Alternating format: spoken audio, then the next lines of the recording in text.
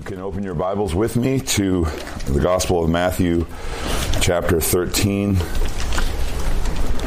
We're continuing, and for some of you, we're starting a short series on the doctrine, the precious truth of the believer's assurance, spiritual assurance.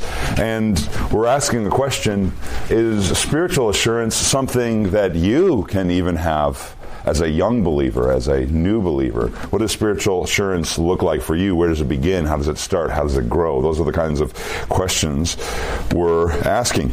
And the main point of all of these messages, I think, is going to come back and back again to the person of Jesus and how he calls disciples to follow him. I again and again think of that when I think of assurance. Are you following Jesus as he calls you to follow him? That is where assurance is found and joy is found in him. And that's basically, I think, just kind of the overarching theme of assurance that you find flowing from the Gospels through the epistles and the letters of the New Testament. Jesus wants you to walk after him and find joy in doing so, and find assurance in doing so. Jesus wants you to do that, and he gives you abilities to do that. And there's kind of two ways to approach the idea of assurance. You can first approach it, and you need to approach it in these two ways. You can approach it theologically. Who is God? How does the character and the power of God give me assurance of salvation? Well, what do I gain from learning about the completed work of Jesus on the cross? I gain assurance of my salvation. The finished work of Jesus on the cross and his continuing work as high priest in heaven gives me assurance. That's one way you've got to approach the idea of assurance. And then there's the other way, the more practical and personal way. Who are you now? Who are you as a new creation in Christ Jesus? How does that give you assurance? And what are the things that you are called to do? How do these things promote assurance in your life? Obedience to Christ promotes assurance in your life. And also knowing the truths in Christ also promotes assurance in your life. That's kind of what we're talking about. And those are kind of the two fists we're going to use to pound assurance home, right? The theological and then the practical personal, okay? Today we're talking kind of on both levels. And this is kind of a introductory / not introductory message on the idea of assurance. This is what we find in the parables of Jesus in Matthew 13. Now, I want to just read the entire chapter of Matthew 13. And there's a risk here. There's a risk that you're all going to blank out, right? Because you're familiar with this chapter, particularly the first, 23 verses of this chapter, the parable of the sower and the soils. We know this chapter well. But I want you to listen to these verses and to this entire chapter as if you've never heard them before. I want you to listen to them as though you're hearing them for the first time, and as if you're listening to them as you've been walking through Matthew and now are wondering, what's going to happen to the kingdom now that the nation of Israel is rejecting Jesus itself? That's the mindset that you have to have as you listen to these parables. We're going to start in actually Matthew 12. 12, just once again, I want you to see these parables in a fresh way. So let's start in Matthew 12, verse 46. While he was still speaking to the people, behold, his mother and his brothers stood outside, asking to speak to him. But he replied to the man who told him, "Who is my mother, and who are my brothers?" It's kind of a mean-sounding thing to say. And stretching out his hand towards his disciples, he said, "Here are my mother and my brothers. For whoever does the will of my Father in heaven is my brother and sister and mother." There you go. There's some assurance for you. Chapter 13, verse 1. The same day Jesus went out of the house. and sat beside the sea. And great crowds gathered about him, so that he got into a boat and sat down. And the whole crowd stood up on the beach, and he told them many things in parables, saying, a sower went out to sow, and as he sowed, some seed fell along the path, and the birds came and devoured them. Other seed fell on rocky ground, where they did not have much soil, and immediately they sprang up, since they had no depth of soil. But when the sun rose, and they were scorched, and since they had no root, they withered away. Other seeds fell among the thorns, and the thorns grew up and choked them. Other seeds fell on good soil, and produced grain, some 100-fold, some 60, some 30. He who has ears, let him hear. Then the disciples came to him, why do you speak to them in parables? And he answered them, to you it has been given to know the secrets of the kingdom of heaven, but to them it has not been given. For to the one who has, more will be given, and he will have an abundance. But from the one who has not, even what he has will be taken away.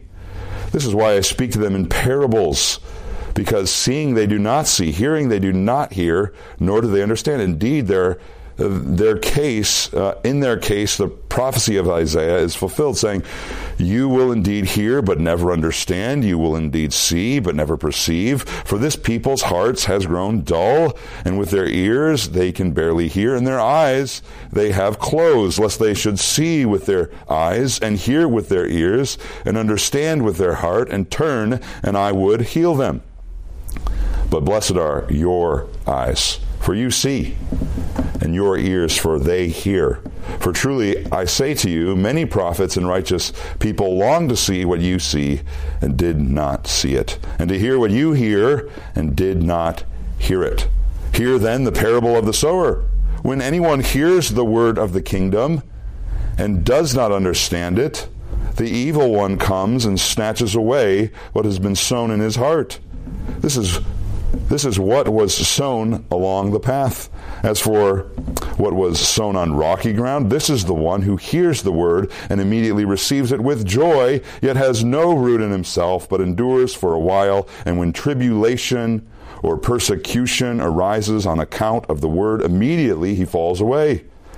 As for what was sown among thorns, this is the one who hears the word, but the cares of the world and the deceitfulness of riches choke the word, and it proves unfruitful. As for what was sown on good soil, this is the one who hears the word and understands it. He indeed bears fruit and yields, in one case 100-fold, in another case 60, and in another 30. He put another parable before them, saying, the kingdom of heaven may be compared to a man who sowed good seed in his field. But while his men were sleeping, his enemy came and sowed weeds. So when the plants came up and bore grain, then the weeds appeared also. And the servants of the master of the house came and said to him, Master, did you not sow good seed in your field? How then does it have weeds? And he said to them, an enemy has done this.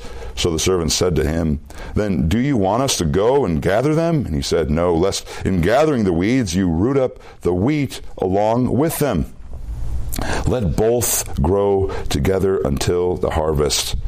And at harvest time I will tell the reapers, gather the weeds first and bind them in bundles to be burned, but gather the wheat into my barn. Then he put another parable before them, saying, the kingdom of heaven is like a grain of mustard seed that a man took and sowed in his field. It is the smallest of all seeds, but when it has grown, it is larger than all the garden plants and becomes a tree, so that the birds of the air come and make nests in its branches. He told them another parable. The kingdom of heaven is like leaven that a woman took and hid in 3 measures of flour till it was all leavened. All these things Jesus said to the crowds in parables. Indeed, he said nothing to them without a parable. This was to fulfill what was spoken by the prophet. I will open my mouth in parables. I will utter what has been hidden since the foundation of the world. Now, real quick, before I continue to read, take a break, breathe. And as I read the rest of the chapter, ask yourself, are there parallels? Are there themes that repeat themselves from what I just heard? Are there themes that are repeated Are there words that are repeated? Well, how come some of this stuff that follows sounds so familiar? Ask yourself those questions as I continue to read. Continuing in verse 36. Then he left the crowds and went into the house. And his disciples came to him saying, explain to us the parable of the weeds of the field. He answered, the one who sows the good seed is the Son of Man. The field is the world. The good seed is the sons of the kingdom. The weeds are the sons of the evil one. The enemy who sowed them is the devil. The harvest is the end of the age, and the reapers are angels. Just as the weeds are gathered and burned with fire, so will it be at the end of the age. The Son of Man will send his angels, and they will gather out of his kingdom all causes of sin and all lawbreakers, and throw them into the fiery furnace. In that place there will be weeping and gnashing of teeth. Then the righteous will shine like the sun in the kingdom of their Father. He who has ears, let him hear. The kingdom of heaven is like treasure hidden in a field, which a man found and covered up. Then in his joy, he goes and sells all that he has and buys that field. Again, the kingdom of heaven is like a merchant in search of fine pearls, who, on finding one pearl of great value, went and sold all that he had and bought it. Again, the kingdom of heaven is like a net that is thrown into the sea, and gathered fish of every kind. When it was full, men drew it ashore and sat down and sorted the good into containers, but threw away the bad. So it will be at the end of the age. The angels will come out and separate the evil from the righteous and throw them into the fiery furnace. In that place there will be weeping and gnashing of teeth. Have you understood all these things? They said, yes. And he said to them, therefore, every scribe who has been trained for the kingdom of heaven is like a master of a house who brings out of his treasure what is new and what is old. And when Jesus had finished these parables, he went away from there, and coming to his hometown, he taught them in their synagogue, so that they were astonished and said, where did this man get this wisdom and these mighty works? Is not this the carpenter's son? Is not his mother called Mary? And are not his brothers James and Joseph and Simon and Judas? And are not all his sisters with us? Where then did this man get all these things? And they took offense at him. But Jesus said to them, a prophet is not without honor except in his hometown and in his own household. And he did not do many mighty works there because of their unbelief. Well, real quick, what did you guys see? Did you see anything repeat itself? Did you see any themes continue? Any interesting observations you want to make that you saw in the reading? Just from my helpful verbal hints, maybe? Anything?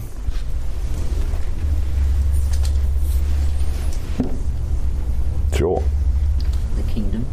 Yes, there you go. It's as easy as that, people. There's the kingdom all throughout this. This is the parables of kingdoms over and over again. Yes, Isaac. Judgment? Yeah, isn't that interesting? But judgment not in all the parables, but judgment in two parables.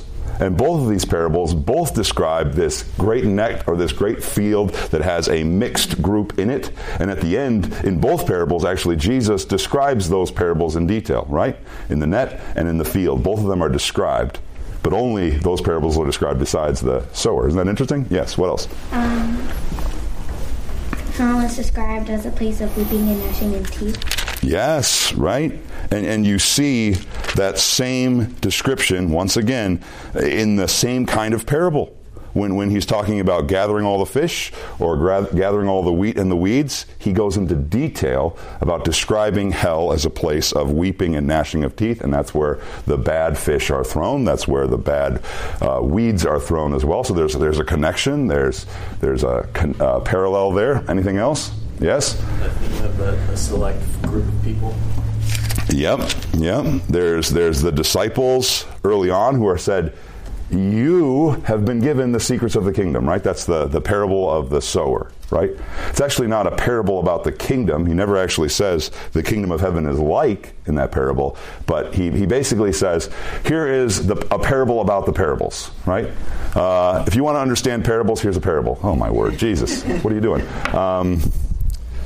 You guys are the good soil because you have been given the secrets of the kingdom. And then notice at the very end of the parables, the last parable is another parable about parables, right? The master of the house. Do you understand these things? And I always thought it was kind of funny when the disciple says yes. I just don't think they did. But that's just me, side thing. But then he says, yes, therefore you have been trained and you can understand things, right? So there's a group here, a specific group that has been trained while others just hear parables. Anything else?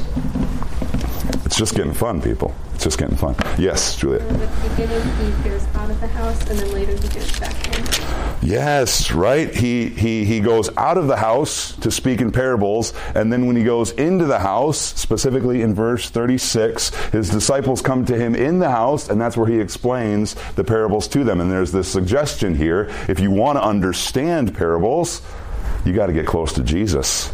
You got to be in the house. And that brings up another thing. Did you see anything else about households? Any other references to households? There's a few. There's the master of the house. There's the master of the house is the farmer as well. That's another thing. Anything else? Yes, Isaac? 51 to 52. Yeah. What about it? Oh, yeah. Yep, a master of a house. So there's that key word house. I'm not sure about the connections always, but there's houses all throughout the parables, kind of like there's kingdoms. Yes, Matthew? It talks about the servants. The servants. Yeah, there's repeated reference to the servants. Often the servants are equated with the angels. But the thing I wanted you guys to see was I intentionally read Matthew 12 beginning because you notice Jesus describes people who are outside of the house, people that are outside of his spiritual family. You may be physically close to him, but are you spiritually close to him? And at the end of the parables, once again, remember, he goes to his hometown, where his house was. And people don't recognize him, right? So Matthew is intentionally, notice how he starts and he ends the same way. Notice throughout the parables, there are parallels within the parables themselves. But that's just fun. Sorry. Matthew 13, we are going to look at one parable plus two more. So we're going to actually look at the parable of the weeds. Very interesting to me, beginning there in verse 24. And notice, not explained, curiously enough, until verse 36. Now, this is the parable. We're going to look at the parable. Then second point, we're going to look at the point of this parable. And then I want to suggest to you that there's specific meaning inside the way the parable is presented to us in the packaging of the parable. So if you're taking notes, point number one, we've got the parable. The parable. The setting, of course, is Matthew 13. And it's very important for you guys to recognize that this happens, verse 1, on the same day as something else. This happens on the same day that basically the religious leaders of Israel accuse Jesus of working by the power of the devil. They say, you do a lot of impressive things, but it's by the devil. And that is blasphemy of the highest kind. So we see a separation begin here between Jesus and Israel. And this is a very significant statement, again, because Matthew does not try to be chronological in his account of Jesus. Matthew rarely connects things so closely like this, but he wants you to see that the parables are beginning on the same day that this terrible act of unbelief and rejection of Jesus has happened. There's a connection. And what is the connection? You see it there as Jesus describes kind of the parable of the sower and the soils. These parables are meant to reveal things previously unrevealed about the kingdom of heaven and how it's going to work, right? There is going to be, we talked about this last week, a delay between the coming of the Messiah and the coming of the kingdom.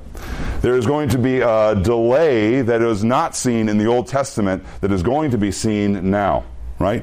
The Jews said when the Messiah comes, worldwide judgment's going to come, because that's what the prophets are all about, and then he's going to set up a kingdom and fulfill all the promises to Abraham and to David. But Jesus is here to say that's true, but there's going to be a delay between. And now I'm telling you parables that reveal this previously unrevealed information. Jesus is not reinterpreting Old Testament promises. Jesus is not spiritualizing the kingdom. He is saying, this is what's going to happen from here on out that wasn't revealed previously. And the parables reveal secrets, but are not to be misunderstood as ununderstandable, right? There are certain people that the parables are understandable to, the disciples for one.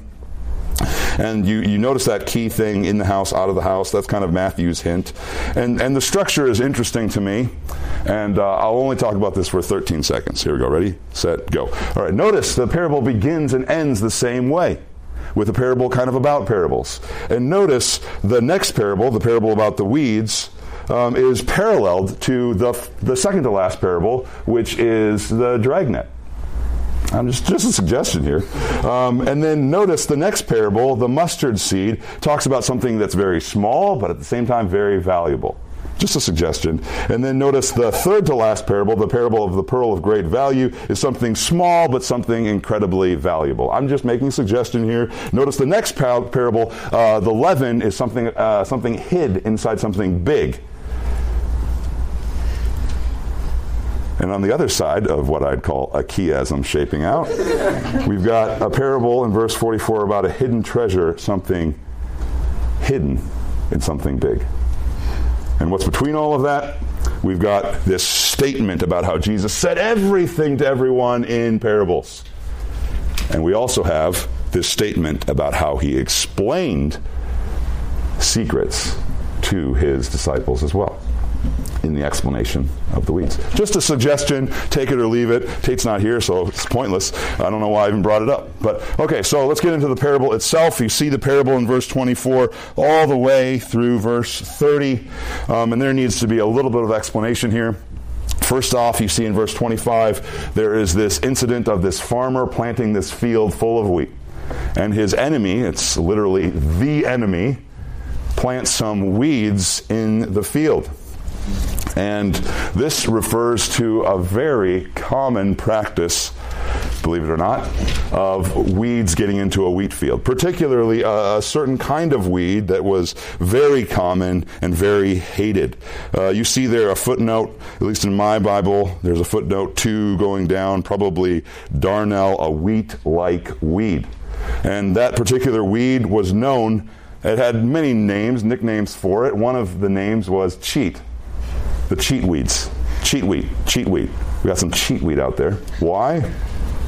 This particular kind of weed looked a lot like wheat. Matter of fact, it looked like wheat for the very beginning stages of the growth and didn't really show its hand until its ears started to come out and it started to produce its seed. And then it only revealed what it was when its fruit was produced. Interesting, right? And not only that, when its fruit was revealed, it was known as this cheat wheat because instead of the color of wheat, it had black fruit. And to add another kind of edge to it, it was also known to be poisonous, deadly. So, imagine you've got this nice wheat field that you just planted and you discover that you've got some weeds in it. And you don't know about it until they're all grown up. And they're producing rotten seeds. And this seed is poisonous. That kind of destroys the commercial value of your crop. I mean, can you imagine walking into a McDonald's and the person welcomes you there saying, "Thank you for coming. We're just so you know, we're in the process of an investigation. There was a rat in our kitchen last night. But don't worry, we killed the rat. Nothing's the problem. Enjoy some food." Kind of kills the commercial value of the McDonald's, doesn't it? I'd be nervous to go there. Well, you guys just had E. coli in your lettuce last week. Don't worry, I'm sure nothing's the problem. Let's just go chow down on this burger, right? No, this is a huge problem for the farmer. And there's only one or two options that he has. He could burn up the field, Or he could put his servants through the painstaking, labor-intensive work of separating out the wheat from the weeds at harvest time. But this would take a lot of time, and this would take many more workers to be added to the harvest team, so it would be money. It would be money out of his pocket. And you even notice there in verse 28, the servants don't really want to do the whole sorting out. They're like, should we just pull them out now maybe? Maybe we'll get away with it. And he says, no. And notice the reason he says. In verse 29, if you pull them out now, you'll uproot the wheat as well. And the reason for this is these weeds grew their roots into the surrounding wheat. And so if you were to pull up the weed, it would pull up the wheat as well. So there was no option but to wait until the crops were chopped and laid and then separate them now. And this is really the point of the parable. Jesus wants to emphasize something. He wants to emphasize that this farmer is going to let these two crops grow together. This master is going to intentionally choose a mixed crop because the crop that he has planted is so valuable to him.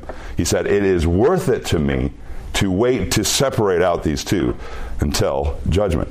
That is the parable, and that already suggests to you the point. So part number 2, the point, and Jesus tells you what the point is in verses 36 and on.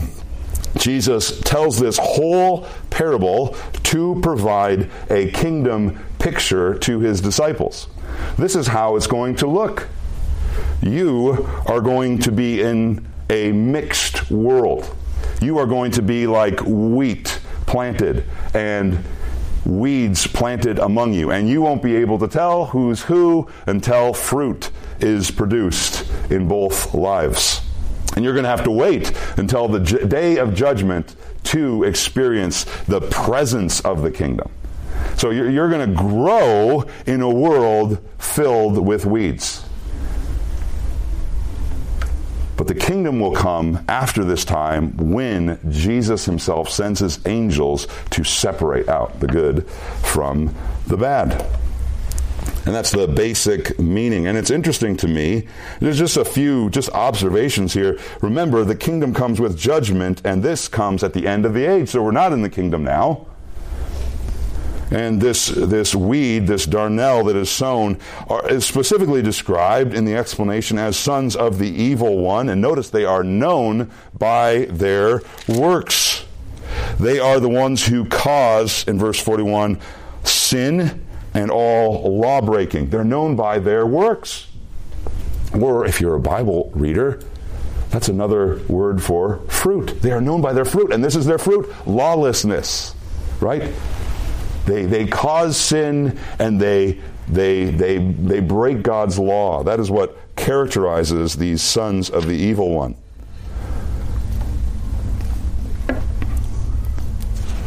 That's just a few observations. What does this parable in its point have to do with assurance? I said, hey, we're going to have a little short series on assurance. David, this is not very assuring. Well, what does this have to do with assurance? I have three reasons why this is very important to your understanding of assurance and your experience of assurance. Number one, it is important for you to understand as a young believer that this is the world that you live in, isn't it? You live in a world full of spiritual counterfeits.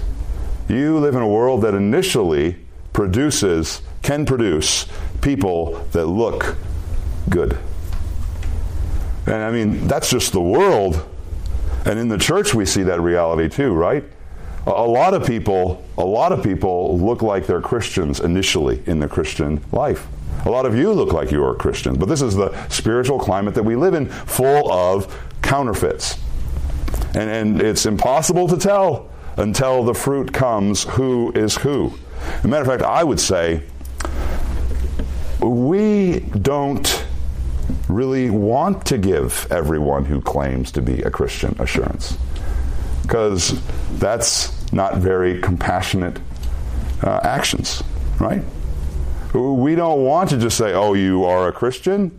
Oh, that means you should have absolute 100% assurance that you are saved. No.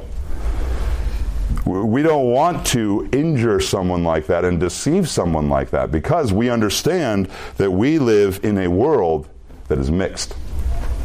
And that's the second thing that I want to say to you about assurance here.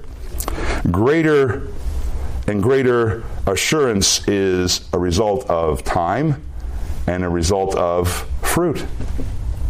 That's where the assurance comes from time. Fruit is the key. Appearances are not the key. Feelings are not the key. Emotions are not the key. What you do is the key. Life change is the key. If you want assurance, your life actually changing is what brings you assurance. Assurance starts, don't get me wrong here. Assurance begins with absolute faith in Jesus' work and Jesus' words. But assurance is strengthened by demonstrating that faith through the fruit of your works and your words. You grow in assurance as your faith is demonstrated in Christ's word and Christ's works. You show off your faith and your trust in Him. Assurance is not a feeling. It's a result of faith active in your life. It's trusting in the Lord Jesus Christ and living differently because of that trust. And another thing I want to tell you about this parable and concerning assurance. Do you realize that the very fact that the kingdom is delayed gives you a chance to grow in your assurance? Or, say it another way, Jesus' delay is for your fruit to be displayed. Right? The farmer here wants to let the crop grow so that it can produce fruit. And that's similar to why you are left in this world, to demonstrate the true transformation that has happened in your life. So living in the world, living in a sinful culture isn't always a bad thing. Matter of fact, notice the object of the Christian is not to get rid of sinners. The object of the Christian is to produce fruit that's demonstrated in a contrast to the world around them. That is the object. That's where assurance comes from being in this world, but very clearly not of this world, because you follow a different king. Matter of fact, the believer, as days progress and as fruit continues, build in themselves a happiness and a joy and an anticipation for the coming day when they will be with Jesus. Right? Because with every day, with every bit of fruit that's produced in their life, more joy, more assurance is also built into their life as well. Fruit produces assurance, and that produces joy in your life. Incredible joy. The longer the real deals are in the world, the more they reveal who they are and the more assurance they have, right? Because of the fruit that they produce. Now, once again, you're probably thinking this isn't very assuring. I knew that, David. That's my problem. I don't have any fruit in my life. I know I need it. How do I grow in this kind of fruitfulness? How do I grow in spiritual maturity that produces a yield like that? How do I grow in this assurance? How does joy result from my obedience in my life? Where does that come from? Now here, I want you to just notice the packaging of the parable. So this is point number 3 on my 3-point sermon. Perfect sermon, by the way. The packaging. I want you to notice how this parable is presented to you. And I want to make a suggestion. It's tricky, but I want to suggest to you that Jesus has a lot to say to you about how maturity happens and how growth happens simply by the way He addresses these things. Packaging is very important. Packaging shapes the message. Some of my favorite packages to unpack were my new iPhone. It just was sweet to me. it made me feel like I was holding something precious and special in my hands, because I opened it up. This is just an apple right there looking at me, staring back at me and saying, you are about to enter into a world of joy and satisfaction. All of your problems will go away. No temptation here, no problems here, right? It presents to you a picture of what you're going to experience in a few minutes. And sometimes the way things are packaged have intents to shape the meaning of the parable. And I want to say this to you as well. I would suggest to you that the very fact that Jesus separates the parable with the explanation of the parable, and really Matthew does this too, and he puts the mustard seed and the leaven between the explanation and the parable itself, perhaps is a little instructive to you. You, the kingdom citizen, grow in faith with the qualities and characteristics of the kingdom itself. This is a joyful assurance passage to the believer, and also gives you a helpful how-to if we do it right. So first off, once again, I've already pointed this out to excruciating detail, but notice that there is this separation here between the parable and its meaning and these other two parables. And this is, by the way, Jesus' style. He often delays interpretation for a few parables that explain that interpretation. You see this in Matthew 24 and 25 when Jesus is talking about being ready for he's coming and you don't know when. And he gives you this parable, the parable of the faithful servant, the parable of the virgins, and then the parable of the talents, right? And then they're all saying exactly the same thing, and that is the picture that Jesus paints at the very end about him on his judgment seat separating the sheep and the goats, right? So Jesus does this where he intentionally delays an explanation in order to illustrate his point. But that's just a side thing. But here's my theory about these parables. Jesus here provides two parables about the growth of the kingdom to answer these simple questions of, first off, why you should have assurance, and where you can grow in such assurance. Okay, so here we go. Parable number one. Remember, this is all in the context of a delayed kingdom. A delayed kingdom. We have parable number one. We have this mustard seed. Now, for those of you that are botanists, this is a mustard seed, and that is not the smallest seed in the universe. An orchid is, but in Israel, a mustard seed was the very smallest seed that you could find. And between all of the garden plants, which is the comparison here, not between all of the trees in the forest, but it's between the garden plants, a mustard seed would grow to be the biggest. It would grow to a size of 12 and 15 feet in height. And the basic picture of the kingdom that we see here, that Jesus wants us to understand about this kingdom, is, though it is delayed, though it begins in a small and humble way, though it seems insignificant in its start, it's going to surge in its growth. It is going to be massive in its result. The work of Jesus will result in a throng of people, a multitude of people giving glory and praise to God. And this is where we just turn it back to God and say, praise God. Right? Because he has turned sin once again into greater glory for himself. He did that in the garden, and now he's doing it again when Israel rejects their Messiah the first time. He turns it into an opportunity to get greater glory for himself. More people are going to be added to the kingdom and praise Jesus forever because of sin, and that is the sovereignty of God on display. And this is what Jesus is saying. It's going to start in this small, insignificant way that doesn't seem to be that powerful. It's going to start with me dying on a cross. And that is going to save a multitude of people. This is the exact same way that we understand the gospel, right? It begins with a sense of foolishness and humility on our part. It begins with you having to deny yourself. It means you have to deny your right to be before God in your own works. It means you have to deny the lordship of your life. And it also means you say, I am no longer following me, I am following Jesus and Jesus alone. That is foolishness to the world, 1 Corinthians tells us, right? foolishness to the world. It starts small and insignificant and seemingly weak, and it grows into great strength and power. That is the way the kingdom works in the person of Jesus, and that is even the way your own salvation works. It begins with something small and foolish and results in something big and powerful. And by the way, just a suggestion here, remember the parable that's parallel to this parable, perhaps verse 46, the kingdom of heaven is like a merchant in search of fine pearls, who, on finding one pearl of great value, went and sold all that he had. Remember what Jesus said to those who would follow him? He said, you have to follow me.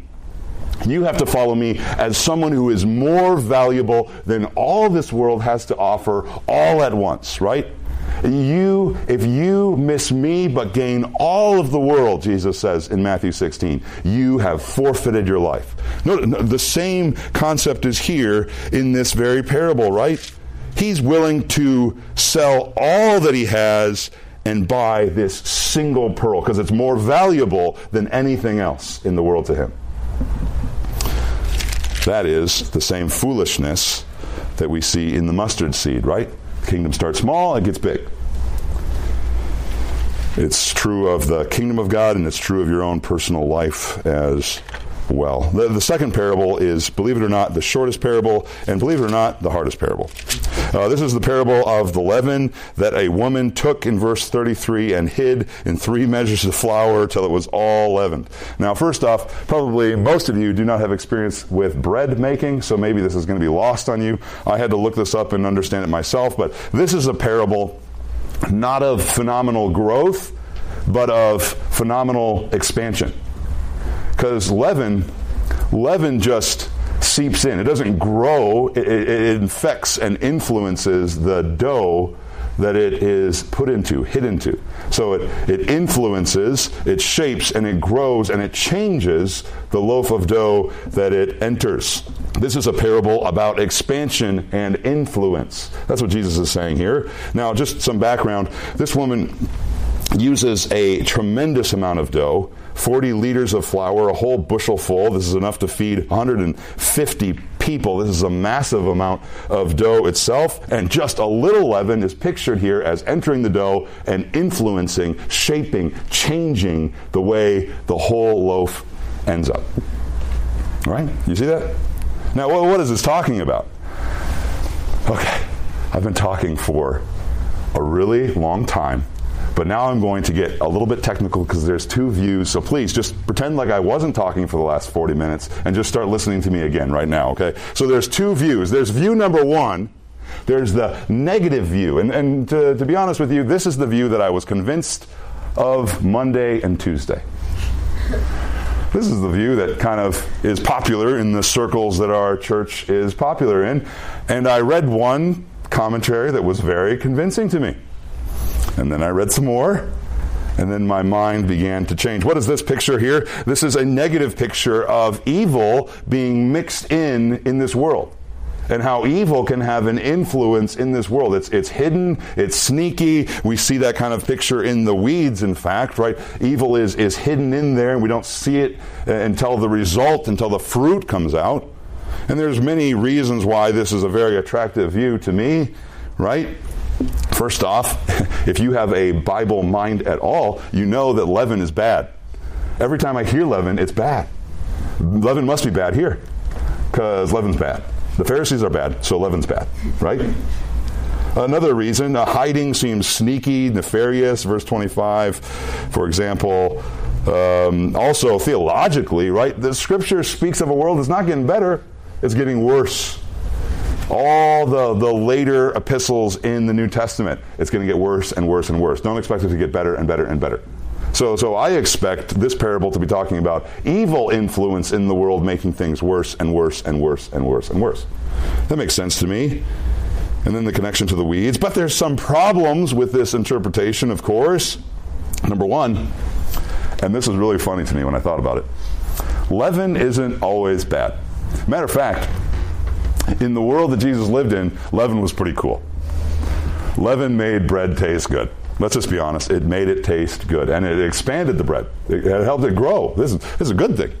Matter of fact, did you know the reason why you think leaven is bad is because of the sacrificial system and the days of unleavened bread, right? But do you realize when you're saying, hey, there's this whole time where the Jews were forbidden to eat leaven? Do you realize what you're saying there? You're saying there was the rest of the year when they were allowed to eat leaven, right?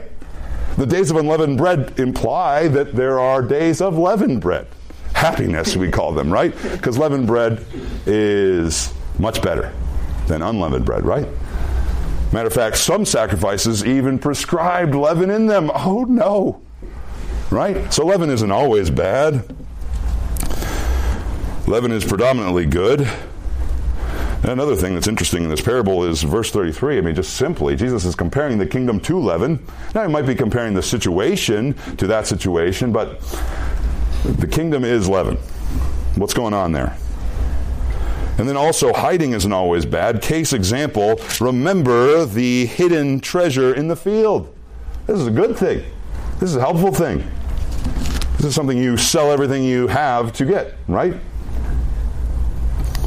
And by the way, I mean, I read this and I liked it, and that was the reason why I liked this interpretation of it being evil was reason number one for me to not like it.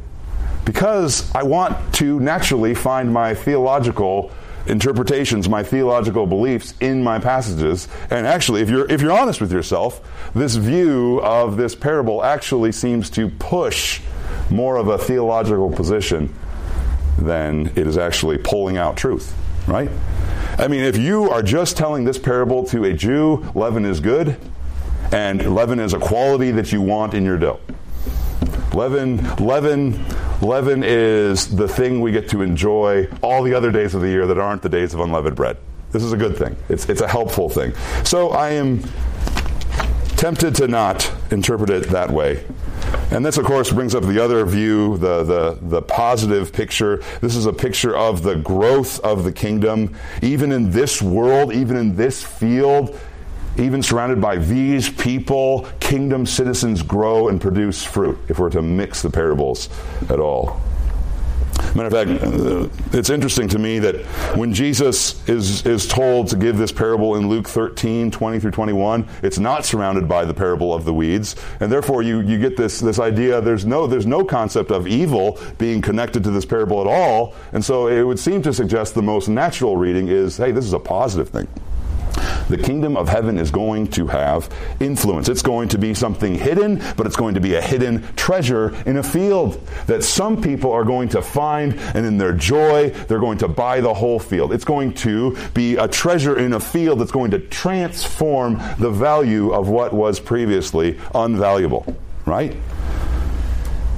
How does it work? How does the kingdom of heaven work in this time of delay? Well, it works secretly and in a way silently, but powerfully, right? Once the leavening effect starts, they say it is unstoppable. It will shape and influence the rest of the dough.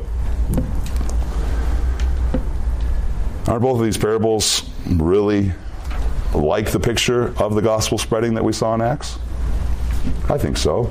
The Word of God is spoken of in Acts as something that is unstoppable, powerful, and will influence the world around them, even though it is opposed by the world around them itself. The kingdom of God has growth that is surprising. The kingdom of God's growth in its citizens is also unstoppable, as the gospel is unstoppable. Notice, we're not talking about in this time of delay between these, Jesus' coming and his kingdom as the kingdom being present, but the kingdom citizens growing in this period of delay.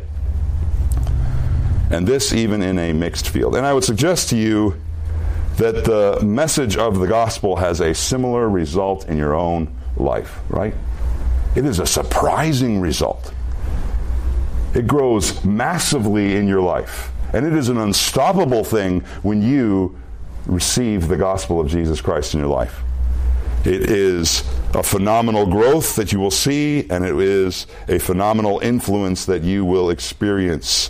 And this is the preaching of the gospel personally, not just the kingdom. The kingdom message is also the message we receive in the gospel. Now, what does this have to do with assurance? Now, I've been talking for a really long time, so just pretend like I wasn't talking for the last 45 minutes and just start listening again, because this is the thing I've been talking about the whole entire time. The way the gospel works on the large scale in saving countless millions for Jesus' glory is also the way the gospel works in your heart and life. It will produce fruit.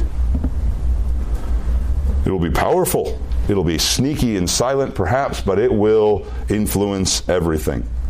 How do you pursue growth? How do you pursue maturity? How do you pursue fruit? Then you grow as a disciple the same way you start as a disciple.